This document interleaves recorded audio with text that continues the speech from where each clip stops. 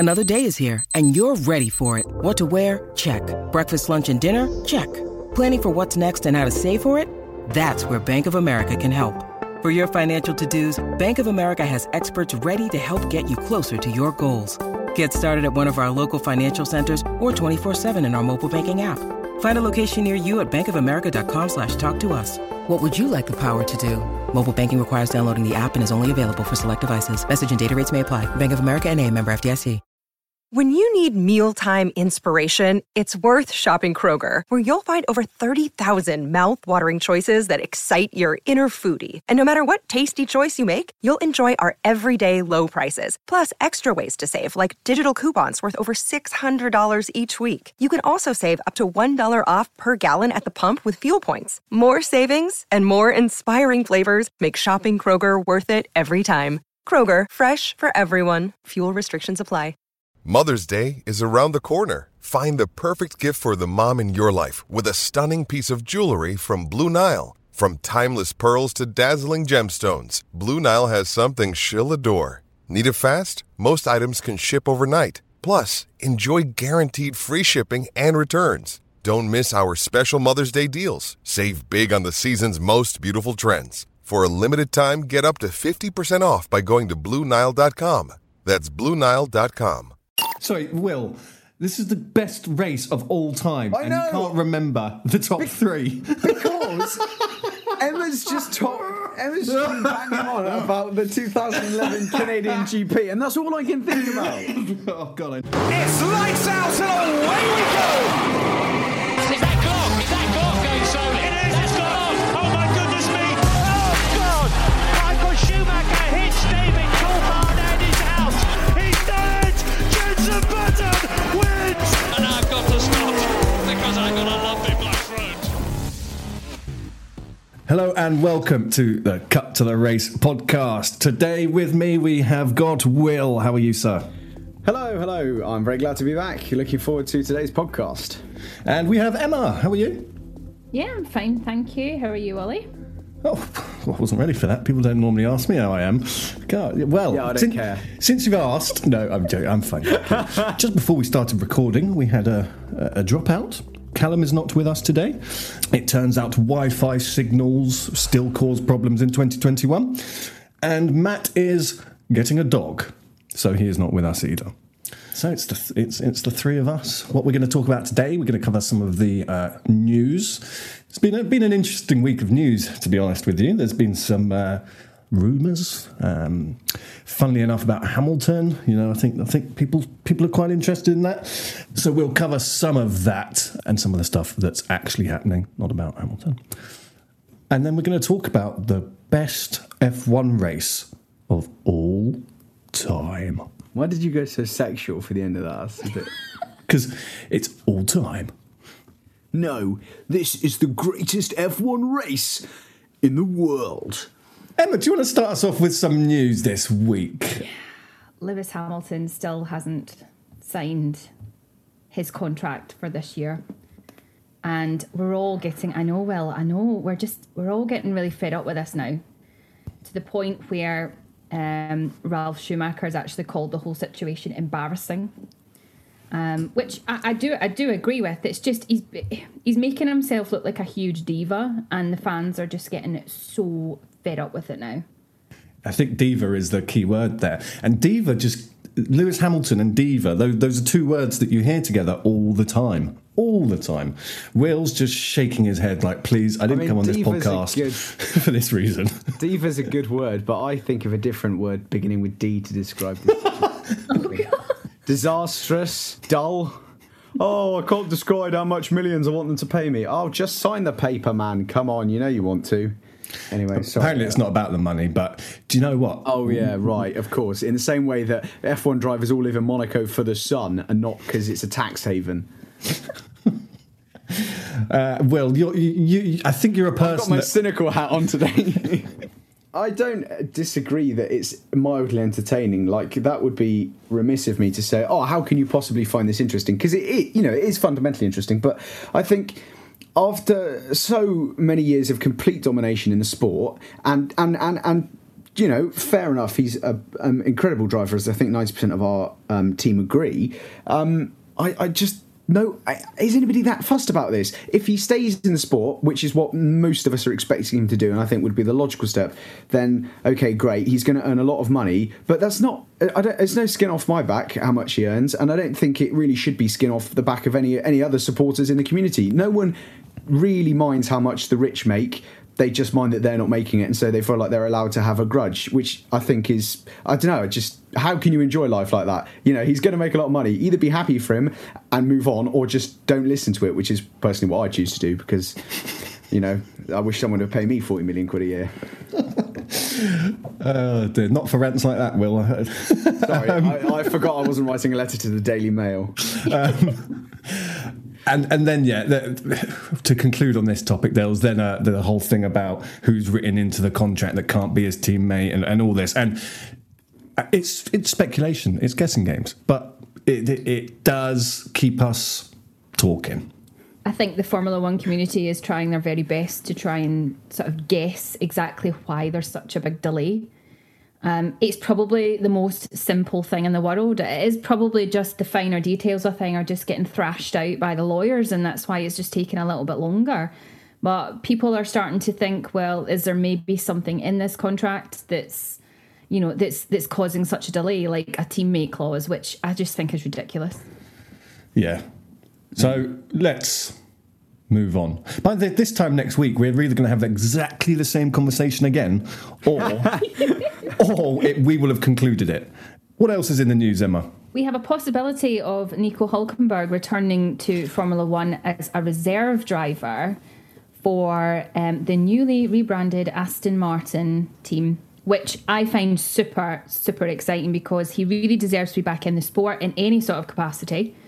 Preferably with a full-time drive. However, they've decided that he was great stepping in for Perez and Stroll last year when they had COVID.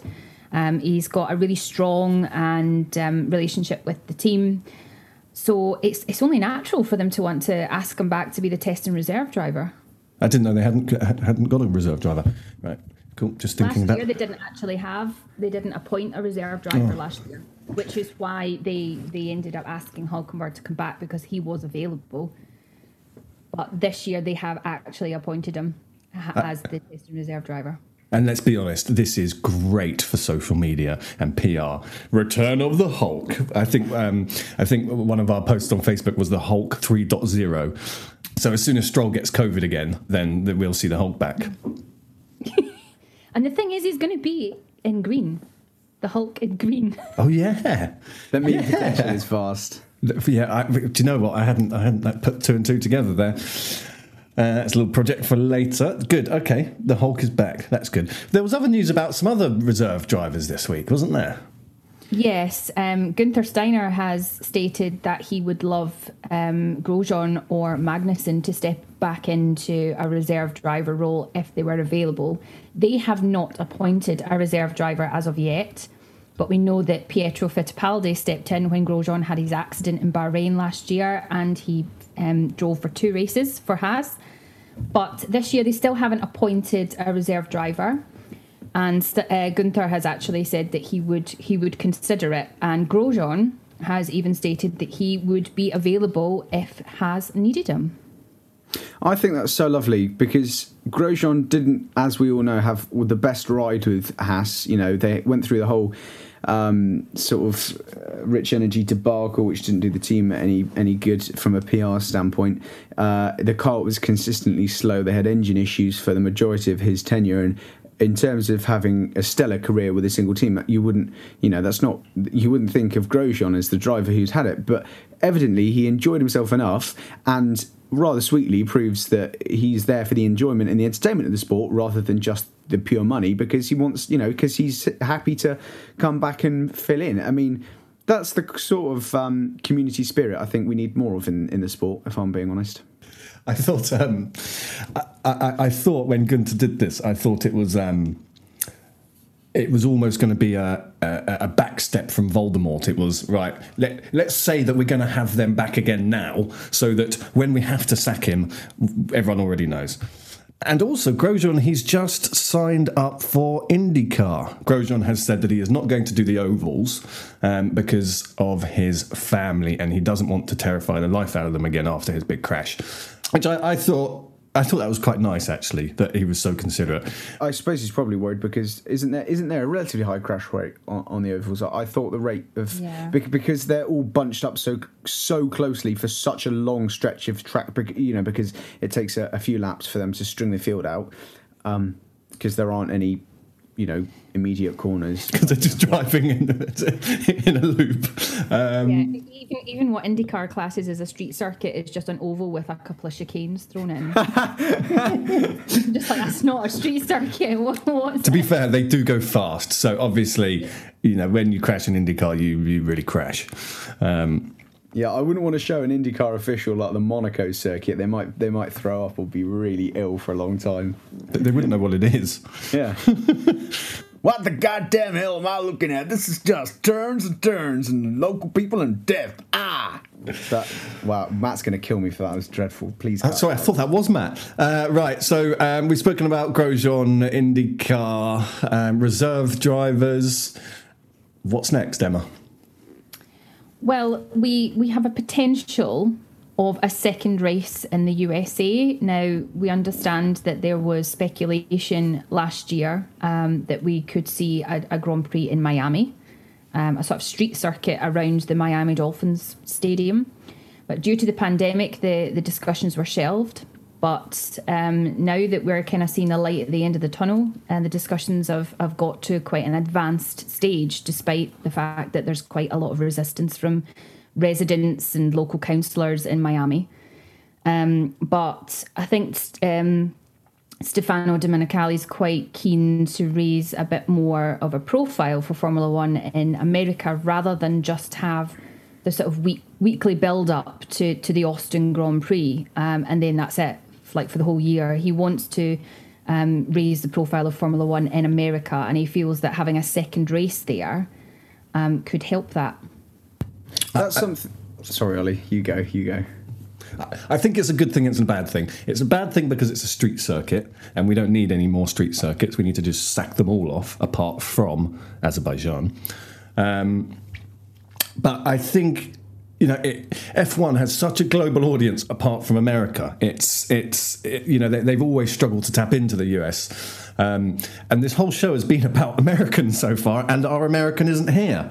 This is just awful. That's right. That means that we'll give an unbiased opinion, so the listeners are getting more value for the low price of no pounds at all.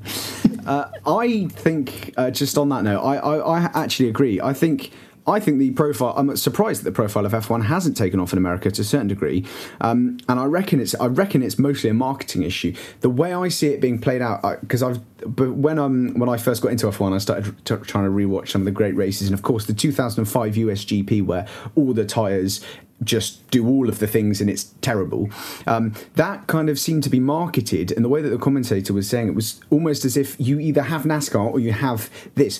There's kind of like either or. In the same way that you're in America, it seems to me either a baseball or a basketball or a football fan. You can't be one of the two. And I think that's totally wrong. I personally, and this is going to get a lot of people annoyed, I really like Formula E. I find it super interesting in a very, very nerdy way. But also, I much prefer watching F1 because it's more exciting. There's far more drivers, there's a lot more competition, and there's better noises. So I think they need to remind American viewers that you don't have to watch one or the other. You can switch over. There's no brand loyalty. Nobody's going to dock you points or take away your freedom if you watch one of the other sports. It's good racing. It's dangerous. Surely these are all great things. Yeah, for sure. Entertainment standpoint. It's also the time difference. I think they've struggled with that, catering for a global audience. But I am all up for more races. So if it's Miami or nothing, I'll have Miami, please. Thank you. Emma doesn't agree with me there. No, I just think that I think Miami is close to becoming another Monaco by looking with what they had planned for it, going around the Dolphin Stadium, in this beautiful backdrop of sand and palm trees. And I just think they're trying to bring more glamour to the sport, and I'm just thinking we all we care about is just seeing great racings. I'd be quite happy for them to go to one of the older American tracks, something like that. If you want to bring Formula One to America, then go to an older American track, a historical American track, and run the cars around there. You'd still have the fans watch. We don't need a new circuit to sort of promote the sport over there. It's interesting. We'll see what happens. We will keep you updated. Talking of tracks, though, I was glad to see that they've scrapped the plans to build that one in Brazil. They've just abandoned it now. Happy days. Oh, relief, I think, is the number one word. I don't know if it was because of the peer pressure from the entirety of the online F1 community saying, "What the hell are you doing? Chopping down more rainforest? Are you mad?" But yeah, only they'd listen to us when it was about the driver of car number 9. Yeah. They listen to us when it's about environmental issues, but when it comes to him, nobody's listening. The irony is incredible, isn't it? Because you would have thought the one thing that Formula One would have wanted to do, right, would have been to save face on a PR sort of a PR nightmare. And it's a very simple way of doing that. You say, no, you can't have this driver. All right. The other side of it is, why would... they want to make as much money as possible by building a new track. They're gonna. I assume they were doing it for financial gain, because why else would you invoke the wrath of a million Greta Thunbergs? And yet they back down on that. I don't get it. We race in Saudi Arabia, a nation with terrible human rights abuses, and everybody's fully aware of this.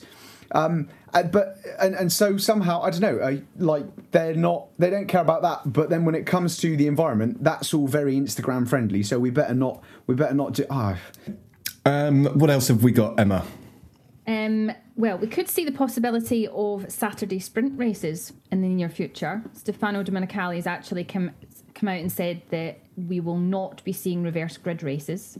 That's a definite no, which is hallelujah, good news for all of us. That's because no one understood it, I think. Yeah. Everyone was like... Not necessary. No one understood the concept of reverse grids. I noticed that on Facebook. Just no one got how it would work. So that's good. No. Sprint races. I've seen the reaction online, and it's not good. Everyone's just saying, "I'll leave it the way it is." I'm going to say I would love a sprint race on a Saturday. Hell yeah. I would love a drag race on a Saturday. I think that would be banging. Yeah. Yeah, I'd love a drag race. I think let's do it all. What I love about Stefano Domenicali, or Stefano Domenicali, he was the former CEO of Lamborghini, if I'm not incorrect, right? So firstly, fantastic CV item. You work for one of the nuttiest sports car manufacturers on the globe, and he's Italian, like the flair, the passion, right?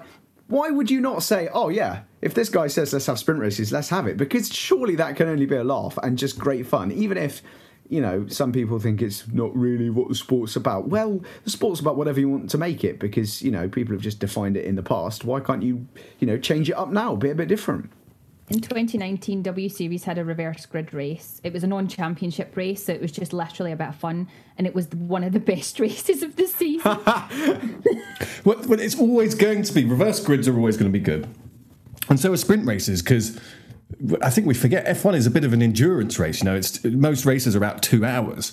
And the younger generation, this is my opinion, and I've only got a short time to make it, but the younger viewers have a very short attention span these days. And I find myself with an even decreasing attention span. So sprint races are a good thing. Get on the track, race it out, done. I think it'd be brilliant as well, because imagine seeing the sprint race and then watching the normal GP. You can contrast the two. You can appreciate that, okay, hang on a minute, why is that Alpha going so slow? And yet in the sprint, it was kind of just about keeping up with the McLarens and the Racing Points. That gives you a whole new understanding for the way in which drivers look after their tyres, are economical on the fuel mixes they use, try to reduce the amount of stops or maybe increase them. I can't understand why that wouldn't be a great idea. Isn't there some potential calendar changes, Emma? Yes, there is. We have the possibility of 2 back-to-back races at Bahrain. Yes. Again. Yes. This is down to the fact that we could see travel restrictions introduced between the UK and Portugal. So it would mean that Portimao might not actually happen. But there is another little twist to the story. You see, the Portimao circuit doesn't have a huge amount of money to be able to host a Grand Prix just now. And the fact that the fans might not be able to attend would mean that they would actually lose money. So they have approached their government to help fund a Grand Prix. So there is a strong possibility we could see the start of the season as 2 back-to-back races at Bahrain. Which I think a few shows ago I said, that's never going to happen again, didn't I? Where I was talking about the Bahrain loop. The mighty have fallen. Yeah, indeed. I don't know. What would we prefer? Would we prefer a 2 in Bahrain like we had before? Because that was exciting and spicy, but it was only because George Russell was in the Mercedes, don't forget. Or would we rather Portugal? Because I enjoyed that race last year. I quite enjoyed Portugal, but actually, I think, and if I'm being objective as well, I think having back-to-back will provide the viewer, at any rate, with a lot more value for money, and also the teams, because if you think about it logically, you've had one weekend as a team and a driver to get used to that track, to do, to run the whole thing under racing conditions, and it obviously matters for points as well. And so you've kind of got a little bit more, a lot more days to play with the second time around. Also, it means fans have got that chance to see, to have that kind of anticipation. Are my favourite team going to be able to just gain a couple of tenths here? How can we possibly sort of improve? I think it's the best way I can kind of analyse it or give it an analogy would be to say, like when you're playing the first few levels of Mario Kart, it's all quite exciting the first time you play, I don't know, what would one, Cuppercutch Beach or whatever it's called.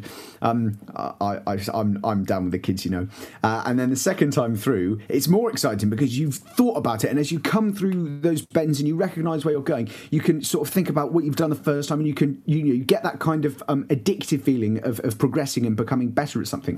So that's what I hope, a back-to-back might bring us in the calendar. I definitely see two Bahrain races, because I think the first 10 laps at Portimao was good.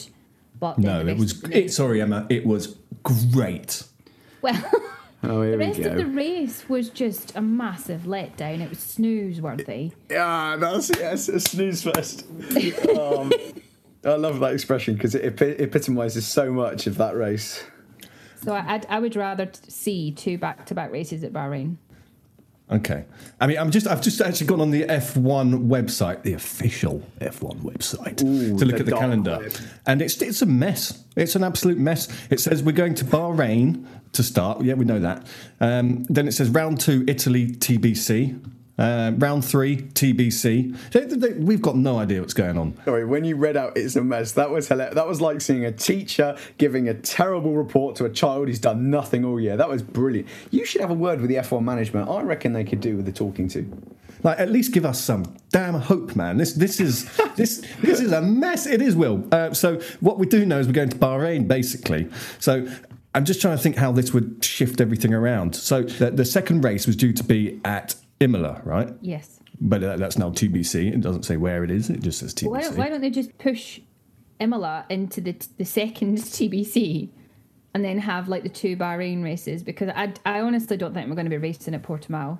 There's no chance, is there? There's 2 big reasons why we're not. One, COVID. It would be pretty stupid to do it. Secondly, they can't afford it. So, come on, guys, fill in the TBCs. Let's get cracking with this season. And also, if we're talking about it logistically, Bahrain makes even more sense because, like we saw last year with COVID, Bahrain, and I'm fairly confident in this, seemed to have everything really tightly on lockdown. Like, they made it comfortable for the drivers. We didn't have a situation like we did in Hungary where they were told that they couldn't, they had to be in almost complete isolation. Bahrain seemed to have everything kind of worked out sensibly. So that... also Bahrain, not a lovely country when it comes to human rights, but it seems like they've got it worked out. Here we go again. I think the conclusion we've come to is we're going to have 2 back-to-back races in Bahrain to start the season off. I think the outer loop, here's my prediction, it's going to be an absolute letdown if we go back to it because George Russell won't be in the Mercedes. Formula One wants to avoid triple headers going forward, which I completely understand because it's a lot for the teams, the drivers and their families all back home. they're away for so long, the whole logistical side of things. However, from a fan's point of view, triple headers are quite exciting. But the plan is I know that we've got a triple header towards the back end of this season because they've obviously managed to fit 23 races in. Well, TBC, 23 races. Money. But next year, I think they're really trying to stop that from happening, which kind of contradicts themselves to a point because they've said they'd love to add more races to the calendar, yet they don't want any more triple headers. So what are we going to do? Race 12 months of the year? Not have a break? I mean, if we look back at, and it's reminiscent of something I think that Top Gear said in a documentary about Jim Clark, he in the 60s was racing, I think it was about 12 months of the year. We have less than 30 F1 races in the calendar. I think he did something like 60 races or 66 races, I can't remember the exact figure, in the whole over the course of a year. That included winning 2 or 3 Grand Prix, doing touring car stuff, rallying, the British F2, the French F2 championships. I know things were different, and obviously he didn't have to deal with the media side of things and could just rock up at a track, get in a car, drive and go home, and so there was maybe a little bit less stress. But I mean, come on, like they're multimillionaires, so that means they've got access to fantastic facilities. They are working with teams of people who know exactly what they're doing and are obviously the best in the game. So the idea that they're having a lot of stress in that department, I find that difficult to believe. Not impossible, just difficult. And so I'm not buying it, frankly. I think this is a good number of races. It's great for the fans. And if anything, it's even better for F1 because they get a higher gross capital profit from it. Which is the whole idea why they've had to. They're trying to hit those 23. So yeah, we'll see. Maybe we'll just stay at the same circuit all year. You know, who knows what's going to happen. Yes, it's the 2021 F1 Silverstone season. Yeah, just what everyone didn't want. Last year, I'm going to be honest, Silverstone's my favourite race. I'm always there, but I didn't enjoy back-to-back at Silverstone. It ruined it. It took the magic away from Silverstone. Whilst we're talking Silverstone are really pushing the ticket sales at the moment, and it keeps coming up on my Facebook saying, buy tickets, buy tickets, buy tickets. Are they mad? I think they think everyone's going to be vaccinated by July. I mean, that's very optimistic. I think it is down to the fact that they would love to have fans there because in the UK they believe that, you know, the COVID vaccination, the majority of people will be vaccinated by that point. However, you've got to remember there'll be people from overseas that want to come and watch the race and will want to buy tickets. But I reckon by that time we'll still be seeing quarantines and all that sort of stuff if you're coming from elsewhere. So I don't know. I think Silverstone are being extremely optimistic with ticket sales. That's one way to put it. And one interesting thing, because I was thinking, I didn't even bother booking last year because I always leave it to last minute anyway, so I didn't get tickets. But all the campsites and everything, they've just moved everyone's booking from last year to this year. So even if you want to go to Silverstone and you buy a ticket, there's no car parking, there's no camping. It's a logistical mess.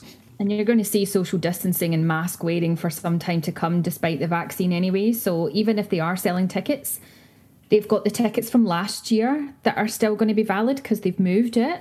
So how many tickets are they realistically looking to sell so that they can maintain social distancing in the grandstands, but they've still got people from last year attending the race? So I think it's a bit of a mess at the moment. I think it's interest on their bank balance. No, it's not a bad ploy. I mean, times are tough. By the way, Silverstone, if you are listening, I'm not having a dig at all. I want to be there. So, if you want to give me tickets, I'll come. That goes for me. I love Silverstone. I've been a huge fan of the circuit. Everyone would tell you it's from day one of F1 racing. Loved it. Big up Cops Corner, my boys. Yeah, they know, yeah. Through Maggots and Beckett's. Oh, I know them all. Cool. So, talking about great tracks leads us on to the topic of today. What a link that was. Wow. Yes, what a segue. So smooth. We're going to talk about our favourite races and the greatest races of all time in F1. But I'm going to go and top up the beer and take a quick break. See you on the other side.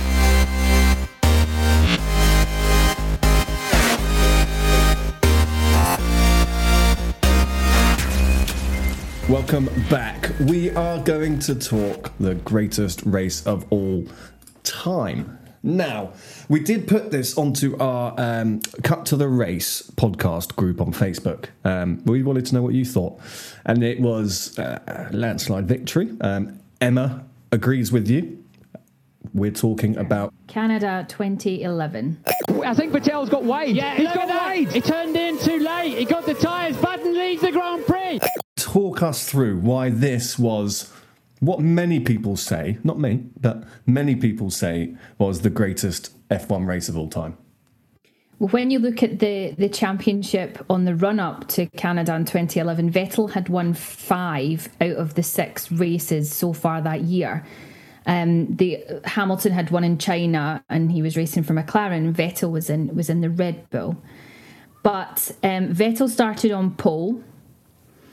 And the whole race is remembered for being the longest F1 race ever. And it lasted 4 hours, 4 minutes and 39 seconds. Purely because of the amount of safety cars that were brought out and the fact that it was a very wet race to the point that it was actually red flagged because of the torrential rain. But Jenson Button took one of his most famous victories on the final lap of the race after coming back from last position, which is an absolutely incredible feat. He fought back from 6 visits into the pits, a collision with Hamilton, running last with 30 laps to go. And Button actually hailed it one of his greatest races in his book, which came out in 2019. Surely one of the finest races of his life and the best Grand Prix of his spectacular career. A well-earned drink of the winner's champagne. The opening 40 laps of the race took 3 hours and 20 minutes to complete. It offered just 12 laps of green flag running because there was so many yellow flags, there was so many safety cars. There was torrential rain in the lead up to the start of the race, which meant that the race had to start behind the safety car. And it also made 2 further appearances before the red flag came out on lap 25, which sparked, it was a 2-hour delay under the red flag. But when the race restarted, Button restarted in 7th. And gained a place when the green light came out after the safety car came in. Hamilton had spun Webber out. There is no overtaking until they get to the first safety car line, which is there, and that is why Alonso fancied a bit of a look, and Vettel's gone too deep into the corner. Alonso's right behind him still, so they could overtake into that final corner, and Vettel knew that, but so did Alonso. Alonso goes to the right. Vettel has the turning point to the corner though, and behind him we got a McLaren right up alongside, and he touched. Webber is round. Mark Webber, and that's Lewis Hamilton. So Mark Webber keeps the engine running. He'll fall almost to the back of the field. But then Button and Hamilton actually clashed on lap 7 after Schumacher forced Hamilton wide. And Hamilton then tucked into Button's slipstream. And when he tried to pass, Button sort of squeezed him and it caused a collision. They both went into the wall. Well, I think in that case, there's no question as you see him. Oh, no, McLaren's touch! That is, Lewis Hamilton obviously with suspension damage, puncture. I'd be surprised if he makes it round to back into the pit. It was deemed a racing incident. Button hadn't actually realised that he had collided with Hamilton. He thought he actually had a puncture, and it kind of forced him into the pit lane. And it dropped him 30 seconds behind Vettel, who was out in the lead. And then he was able to reduce the gap after the safety car was called out so that Hamilton's car could be removed as well. So when the safety car came out, he reduced that gap. So then Button actually got a drive-through penalty, which this race is just incredible with the amount of obstacles that Button had thrown at him, but he still was able to come out on top. So he was caught speeding under yellow flags. He couldn't serve it under the safety car, so the earliest opportunity he had to do it was when the race was resumed, and it dropped him from 12th to 15th, and the gap to Vettel was now 20 seconds. So he was on inters. He got back up to 8th, but needed to get onto the wets as the rain started coming down again. So he pitted for a third time, and he was 10th when the red flag was shown because of the rain. And when the race restarted, he went back into the pits from wets to go back onto inters. Just one lap after the race restarted, Button then got involved in another clash, this time with Alonso at the first chicane. They both tried to go through the first chicane kind of side by side. It turned 3, which you cannot do in Canada. You can't do it. Well, Jensen's second contact of the afternoon. So Alonso spun, he got beached. Button picked up a puncture and some front wing damage, so that was another pit stop. And again, that was deemed a racing incident, so he dropped to last place at this point. Button's now in last place. Because there was another safety car that came out, he then gained some of that time back again. So he kept dropping down and then coming back up again. So when the rain started to die off and it eventually stopped, the track kind of dried out. And the one thing I always admired about Button was that he's quite a master in changing conditions. So when tracks start to dry out or get wetter, he's actually very clever with his strategy. He managed to pick up some positions. He was aided by some drivers pitting for inters, and within 10 laps, he was then in 10th. And one of the first drivers to move to the slicks as well, and because he found a drying line, so he was one of the first drivers to move from the inters onto the slicks. And he pitted, this was like a key thing, he pitted 2 laps earlier than Vettel to move on to the slick tyres as well. He then passed Heidfeld and Kobayashi, and it meant that with 15 laps to go, he sat in 4th position, and the gap to Vettel had reduced from 47 seconds to 15 seconds, so he was on the hunt for Vettel. Vettel responded at this point to Button's pace, but then another safety car was called out due to Heidfeld crashing out, and there was debris across the track. So Webber was just ahead.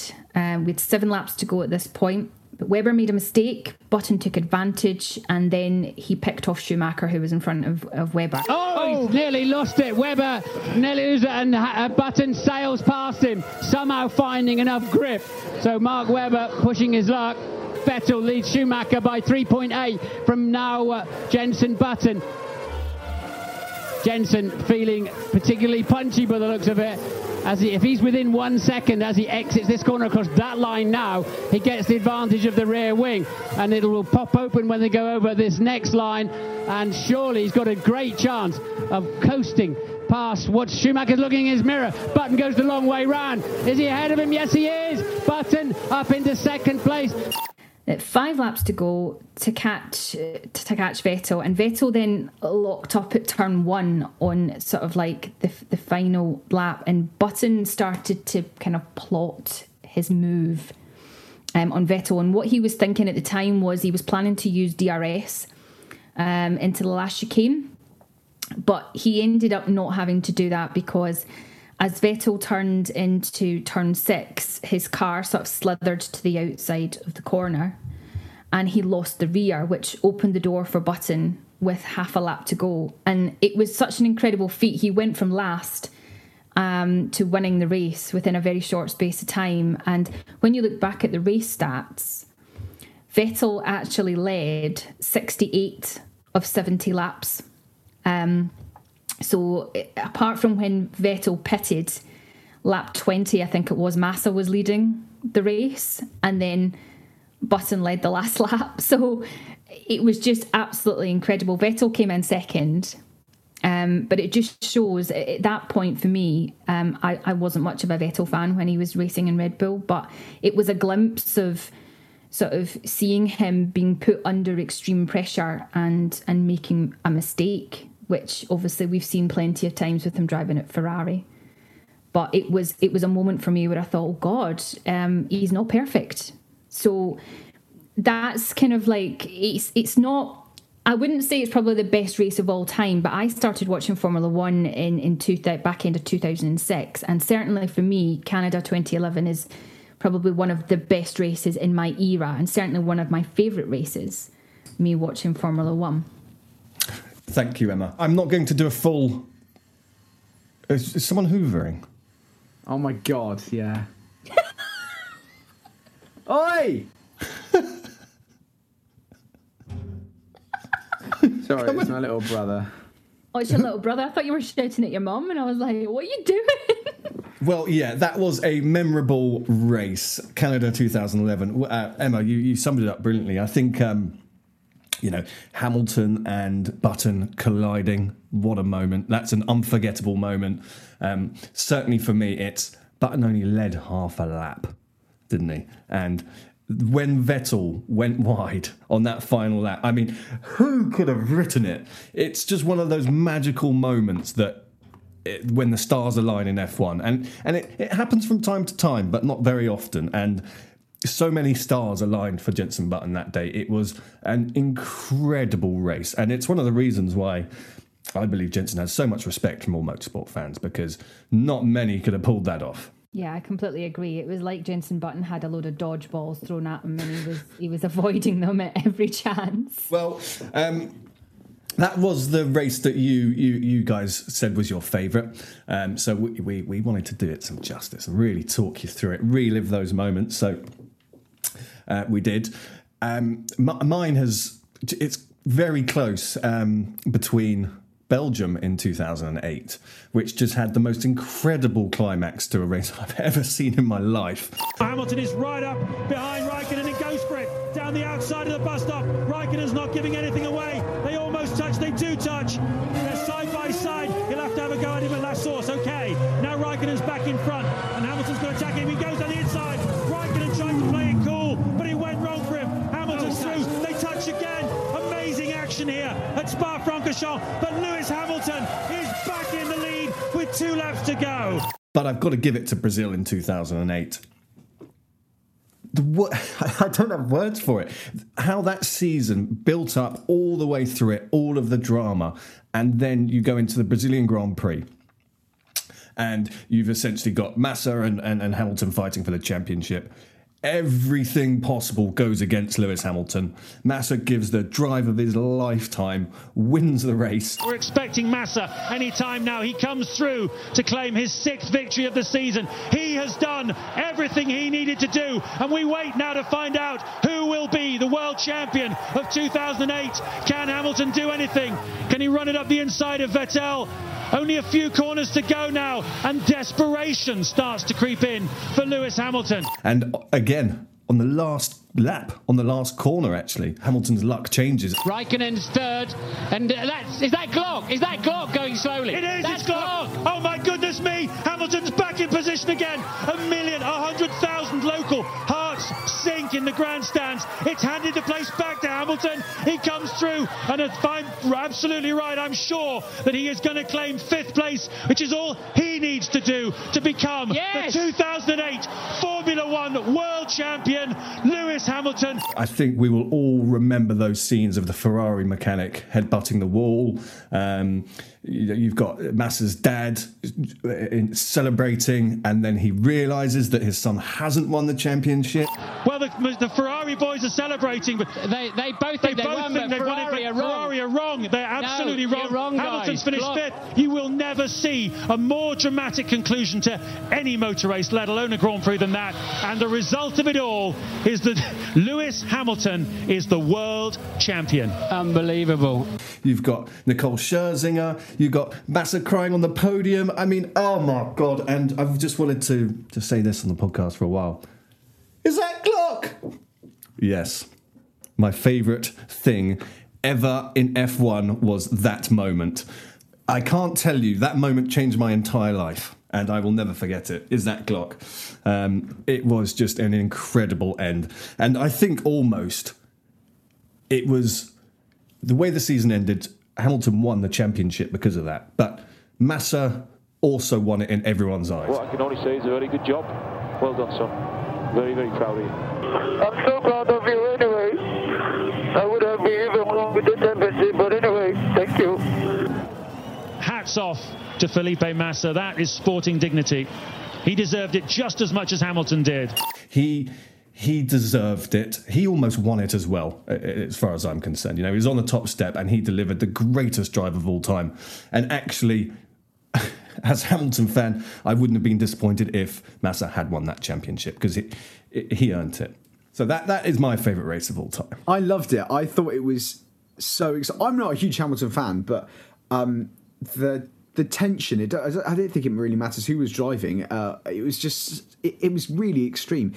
For me, I felt so sad for Massa. I felt really gutted for him because he'd committed so many years of blood, sweat and tears.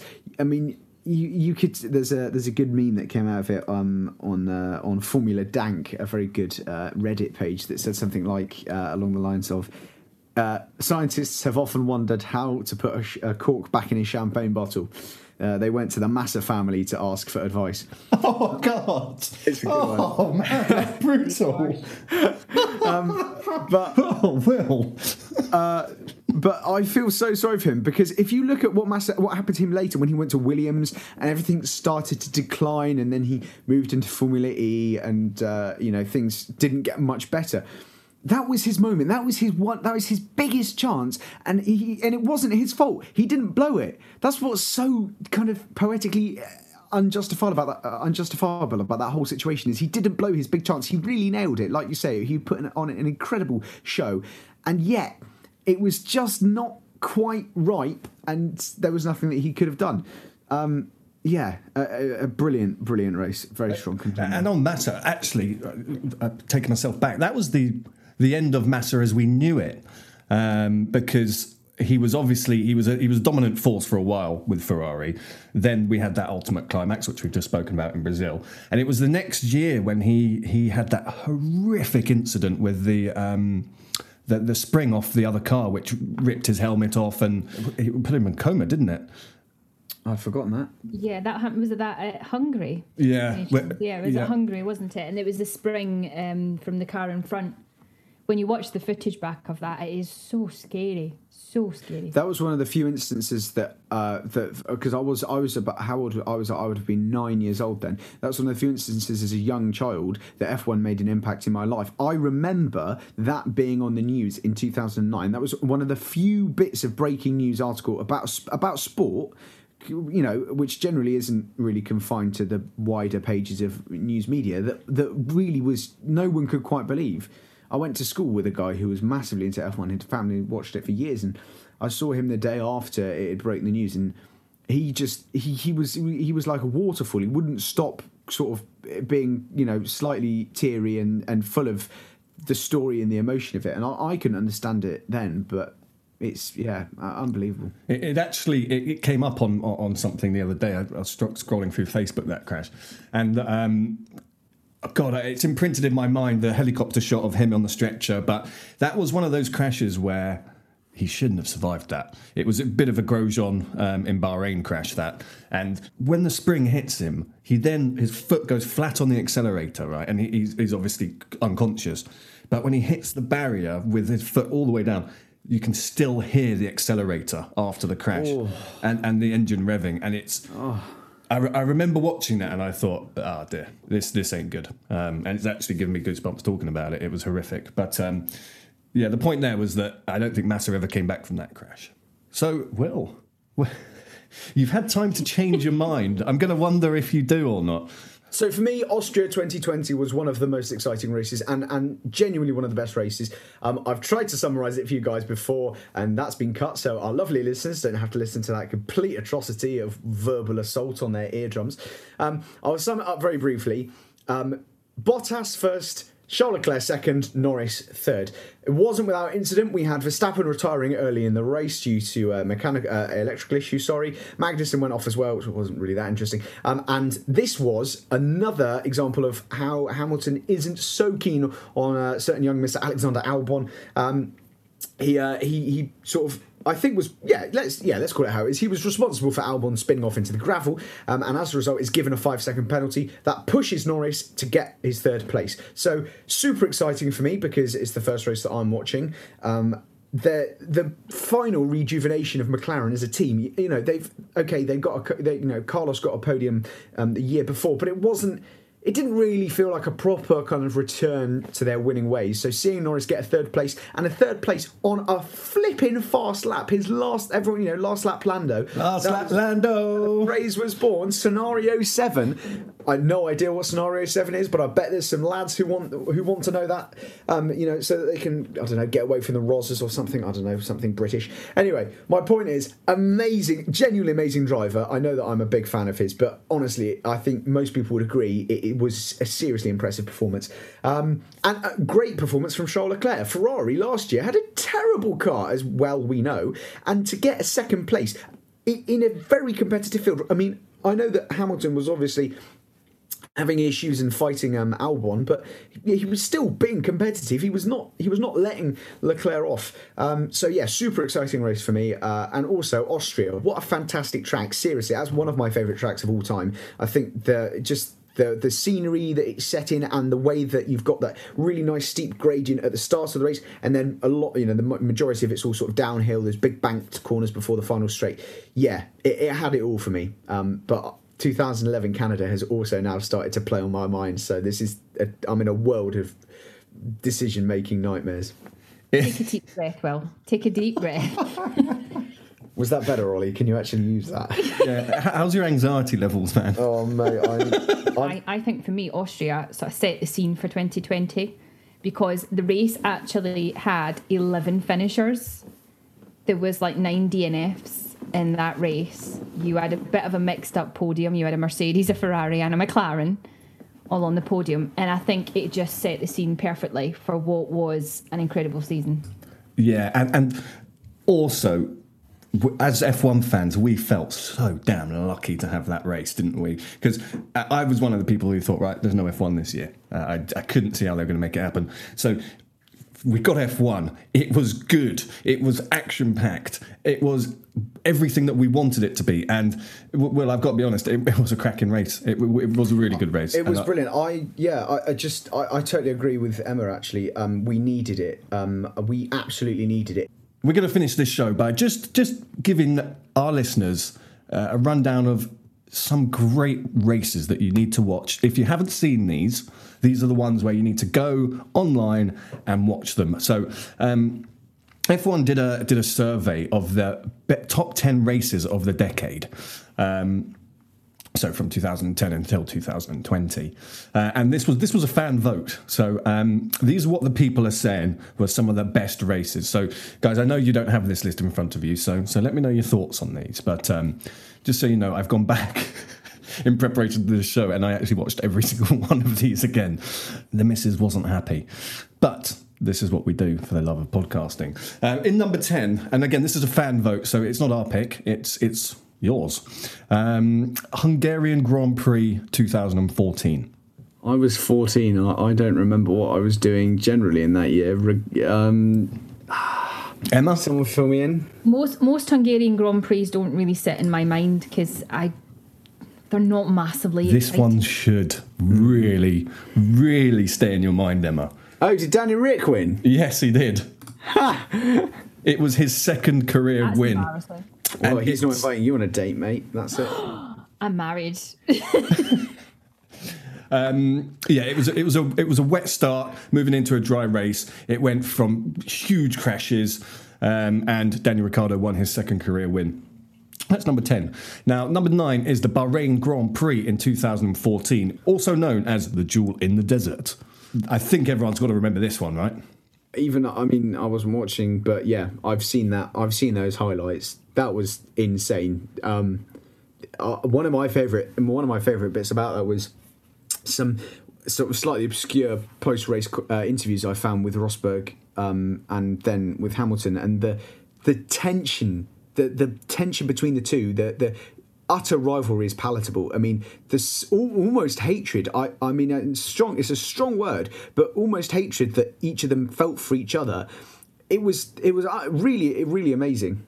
That was the race where their friendship turned into a rivalry, and that race. I mean, basically there were two cars in it. The rest were just sort of driving around like a bit of a granny compared to the Mercedes. They were just gone, but the racing between Hamilton and Rosberg was unforgettable, man. And it, I wish we'd see more like that. It's so rare, but it was absolutely insane racing. Hamilton came out on top. Just put that in there. He dominated most of the race after overtaking Rosberg at the first corner. Yeah. But after that race, I think that's when Hamilton really started to sort of he reduced Rosberg's lead in the championship as well, and it was a point where Rosberg thought, oh God, I'm really going to have to up my game here because Hamilton's coming for me. But that race as well, Sergio Perez was on the podium for Force India. Was he? As well, yes. Wow, yeah. Well, who'd have thought? I've got to be honest, I did not remember that. All I remember is the two Merc drivers getting out the cars and doing this punching thing at each other. Number 8 is the Australian Grand Prix in 2010. This was Jenson Button's second win. Number 7 is the German Grand Prix in 2018. Now, you may remember this for the reason of Vettel throwing away what was a guaranteed win in his home country by just sliding off the track and hitting the barriers. Can we please not talk about this for too long? It makes me... No, stop it. No hate allowed for the Seb Meister, please. You're talking to the wrong person if you don't... That was a quality race. That was really good race. What was it? It was the rain that was coming towards the end of the race, wasn't it? The rain. It was the rain that fell from an easterly direction onto the track and resulted in the track becoming not dry. Yes, and Vettel couldn't hack it. And resulted in Vettel being able to not drive, yes. Oh, number 6, I'd forgotten about until I read this, is the Azerbaijan Grand Prix in 2017. Now, this was the one where it was just chaos all the way through. And a couple of memorable bits here. This is the one where Vettel decided to sideswipe Hamilton for brake checking him. Oh, yes. Vettel then gets I can't remember if it was a stop and go penalty or a drive through, but he got a penalty. Then Hamilton's his what do you call it? The thing that he fixes his helmet to. What do you call it, Emma? Yeah. I'm not sure what you call it, but yeah, I know what you mean though. Yeah, and then that came loose, so he then had to pit, which essentially neutralised it. There was a red flag. Safety cars. I mean, that was, Azerbaijan 2017. That's when I fell in love with it. And Daniel Ricciardo won that race, and Stroll was on the podium for Williams. Yeah, that was. It was a bit of a strange podium. Bottas was on Bottas was second. Yeah, that's when Bottas got him literally over the finish line, wasn't it? I remember that because in the podium footage you can see Stroll looking slightly confused, like, why am I here? I don't feel like I should be here, but I'm going to pretend like I earned it, sort of like he is with just being in F1 generally. Lucky podium. Yeah, that's a quality. That's a quality watch. That one. It's a quality watch. Quality watch. Number 5, European Grand Prix in 2012, which was in Valencia. This was obviously the Spanish's favourite Grand Prix, mainly because Fernando Alonso won it. And I believe he started in 11th, but he called it his best victory. So all the Spaniards fans of that. Brazilian Grand Prix 2012. So this was Vettel spinning on lap 1, if you remember, and coming all the way back to win the world title. This was an incredible race where he was at the back and he got back to... God, I can't remember what position it was, but he got back into P6 to win the World Championship. This was also when Nico Hülkenberg was going to win this race. And he took Lewis Hamilton out of his final race at McLaren in the process. This was a race to watch. But for I think for our panel, it's a little too long ago, and we've only got short-term memory. So, in third, we have the Brazilian Grand Prix in 2019. Now, this was chaos. What I remember most from this was the two Ferraris taking each other out, and I will say Vettel taking Leclerc out. He's always the bad guy for you, isn't he? You can never let him go, Vettel. Yeah, vindictive bunch, aren't you? Honestly, people never change. He's just a crazy German out there to have the fun, and you want to make out the villain of him. It's very wrong. It's very wrong. We'll not pull on that thread, Will. You don't want to get into an argument about Vettel at this stage. Verstappen win. Who else did we have there? So we had Gasly was in second, and I think it was his first ever podium. Yes. He was in Toro Rosso at the time. Mm-hmm. And then Carlos Sainz was third in the McLaren. And then the Alfa Romeos were fourth and fifth.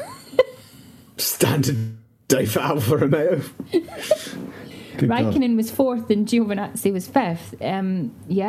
It was, I think, just towards the end of the race, it all just sort of exploded, and it was a very jumbled up top five. In second, we have the Canadian Grand Prix in 2011. We've already done that one, so let's skip to what the fan favourite was in the last decade, is the German Grand Prix. There's a theme here, isn't there? It's either Brazil or Germany. German Grand Prix in 2019. Now, this was the one which we spoke about to Ben Hunt from The Sun. This is the one where everyone was going off. The rain came down. We had cars... Well, we had Lewis spinning. We had Valtteri spinning. We had the Ferraris off. God, it was a race. I think the reason why this has been voted is number one by the fans is because of how shocking the whole situation was with Mercedes. The weather was awful. Netflix were in the Mercedes garage. And that's always a recipe for success, not? Yeah, it was just it was an extremely bad weekend for Mercedes. It was embarrassing. And I think with Mercedes' domination in this hybrid era, I think that's probably why it was voted the best, to be honest. So, just on that note, Emma, it makes perfect sense if you think about it logically. And one of the reasons why I actually think the Sakir Grand Prix from 2020 was so popular, we were all gutted to see Russell, suffer at the hands of, well, I suppose, bad luck and bad team management. But one of the reasons that GP was, I think, so entertaining for fans was Mercedes were screwing it all up for the first time in the whole season. I mean, granted, it wasn't the Lewis-Valtteri combo that we would expect. We'd be really surprised to see them mess up, but this kind of picture-perfect symphony that we often see with their pit crew and with their strategists, it all went completely out the window. I mean, it was almost comical, the kind of putting the wrong tyres on Valtteri's car and swapping over used ones, in the same way that hilarious pit stop debacle by the German team in the 2019 GP was. I've seen that clip. Must be 100 times, and it never gets old. What for you guys makes a good race? So we know that weather creates unpredictability, right? But is that good? Does that mean it's a good race if it's just chaos? If there's just cars crashing, is that good, or is it great team strategy? Is it, for example, what some of the best races for, a driver, they've just been dominant, they've just led the whole thing. That's a great race in their opinion. What makes a great race for you as fans? I think for me there has to be a really good balance of a lot of different things. So you have to throw in a little bit of weather. And then you have to maybe have some sort of incidents taking place, a few crashes, a few really, really good overtakes. The main reason that we watch Formula One is to see some great racing. So a great race has to have great racing. I find races extremely boring if a car has started from pole and has led every single lap in the race. There's just nothing going on out at front. You know, for me, that's not a great race. So I find that we have to find a good balance of weather, strategy and racing to have a really good race. Yeah, I would 100% agree. I think something like Canada 2011, actually, I think that's pretty damn close to having all those elements. You've got torrential downpour in the first half of the race, so much so that the only dry bits of track are the ones that the cars are continuously going over. You've got a charge from the back of the field in the form of Button. That, for me, is a massive key for a great race. I love to see a really world-class driver manage to pick their way through the field, because that shows real, genuine talent. And for some of the kind of more doubtful fans, I think it proves them wrong. And you've got, I think, a really competitive, close field of cars, something which I am critical of the currencies. The current last 2 or 3 years is that the cars have been, the Mercedes has been so far in front. And one of the reasons that 2011 was so exciting was that they were all so close. I don't think that there was a particular team who you would have said were unbelievably slow and had no chance of catching up in the same way that the Williams and the Alphas of last year did. So it has to be rainy. There has to be some, I say 3 to 4 crashes minimum. Because that creates drama. We all love a red flag. I refer you to the Italian Grand Prix of last year. Mm-hmm. And seeing a world-class driver, even like Hamilton, pick their way through the field or finish on 3 wheels like he did in Silverstone, it's all that drama and entertainment. And it doesn't really matter who wins, because it's still exciting.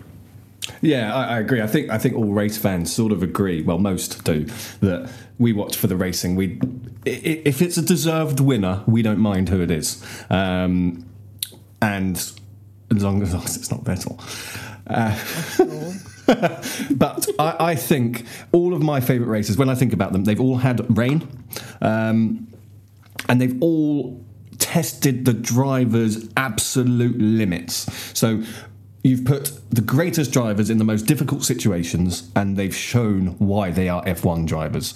I think in places, we discredit Monaco a bit, but that's a very, very tough place to drive around at that speed. It's just not exciting because there's no wheel-to-wheel action. So I think, the circuit is a key. We always had, Spa, Silverstone, Azerbaijan now. There are some great tracks that set up great races. Germany and Brazil.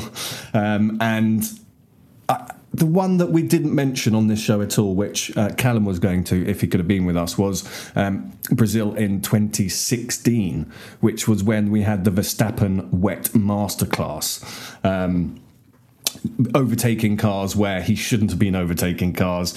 He had that incredible spin where he saved it, and they analysed how the way that he used the throttle and the brake saved that car, and his it was not natural to a driver to let go of the brake when you're going towards a wall, but the way that he did it just shows that his pure skill and understanding of racing. And again, I think that was an incredible race, but it had rain and it showed why a driver was fantastic. Fair shout. Let us know what you think. What makes a great race? On the Cut to the Race podcast group. Get in there. Tell us which ones you like. If you disagree, you agree. Any we've missed? I know we've missed a lot. There have been some great racing. If there wasn't, we wouldn't watch the sport. So there's going to be hundreds of great races. Let us know which ones you thought. I'm waiting for the followers to go, well, what about this race? What about this race? Yeah. What about this race? We know that we've probably missed out quite a lot of really good races and really great races to watch. I mean, there are loads in the 90s as well. But I think it's really important that since we've got quite a lot of new followers to Formula One that are part of our community, that we talk about the races in the past 20 years at least. There are so many great races before that as well. So I definitely recommend doing a bit of research and going and having a look at some of the races in the 90s as well. What you will find, though, is that quite a lot, well, the majority, of the races in the 90s, there weren't a lot of cars that actually finished races. It was the decade of unreliability and technical problems. But there are some incredible races in the 90s as well, so I do recommend doing your research. Yes, well said, Emma. You know, there's 70 years of F1. There's a lot of races. We've just covered a very select few. But thank you very much for listening. We hope you enjoyed the show. We've got a guest next week, don't we, Emma? Do you want to, should we let them know who it is, or should we leave it till next week? I don't know. What do you think? I can give you a clue. Okay, yeah, let's do that. The person, guest, that is joining us on our panel next week on our podcast currently works in the Aston Martin Formula One team. So that's coming next week. I'm really looking forward to it. I'm like wishing my days away right now. And then the following week, we've got a guest booked in as well. Should we give a little teaser for that one? That is exciting. That is very exciting. That's someone who has been in and around the world of F1 media coverage for a long time, and how can I put this, has probably one of the better working knowledges and sort of backdoor kind of interests and heads for rumour, head for rumours even of the F1 media circuit. Yeah, that's going to be good. And they are a direct employee of Formula One. That's true. We should be asking this person some very, very stiff questions, in my opinion. So, yes, we have got a few exciting, spicy shows coming. So if you didn't enjoy this one, don't worry. There's more coming. But as we know, you did love it, so make sure you leave a nice 5-star review. It helps and it gets us up the rankings. Thank you very much for listening. Emma, thank you for being on the show. Thank you very much. And yes, if you haven't had a nosy around our website already, please visit formulanerds.com for breaking news, controversial opinions, and a little spice on your day. You've written a few good articles this week, Emma. I'll give you that one. One of my favourites, yeah, Daniel Ricciardo. I mean, you've written about Daniel Ricciardo.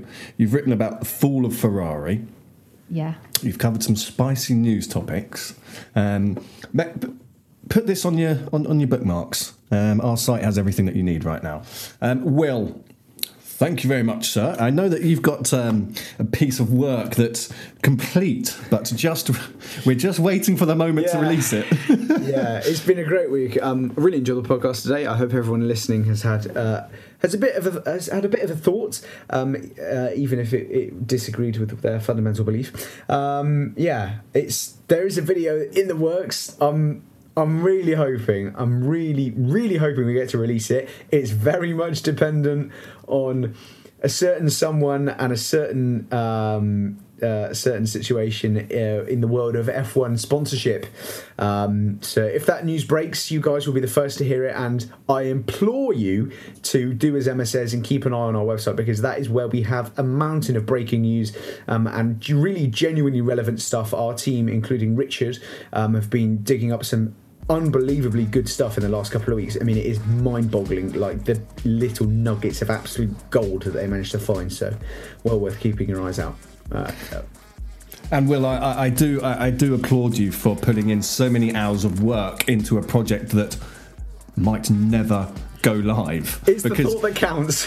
There's two ways this scenario is going to go, and you've taken a guess of which way it's going. And if it goes the wrong way, about 20 hours of your work is down the drain. Yeah, basically, mate. Yeah. I'm not feeling great about that now, so thanks for that, but never mind. I wouldn't like to see you in a casino, mate. I know, it's dreadful. I'll be sweating buckets. Maybe it's worth releasing the video if it never happens anyway, just to see if people like the format. Maybe. We'll take that when it happens. But yes, thank you for listening. We will be back next week with someone who works for Aston Martin F1 team.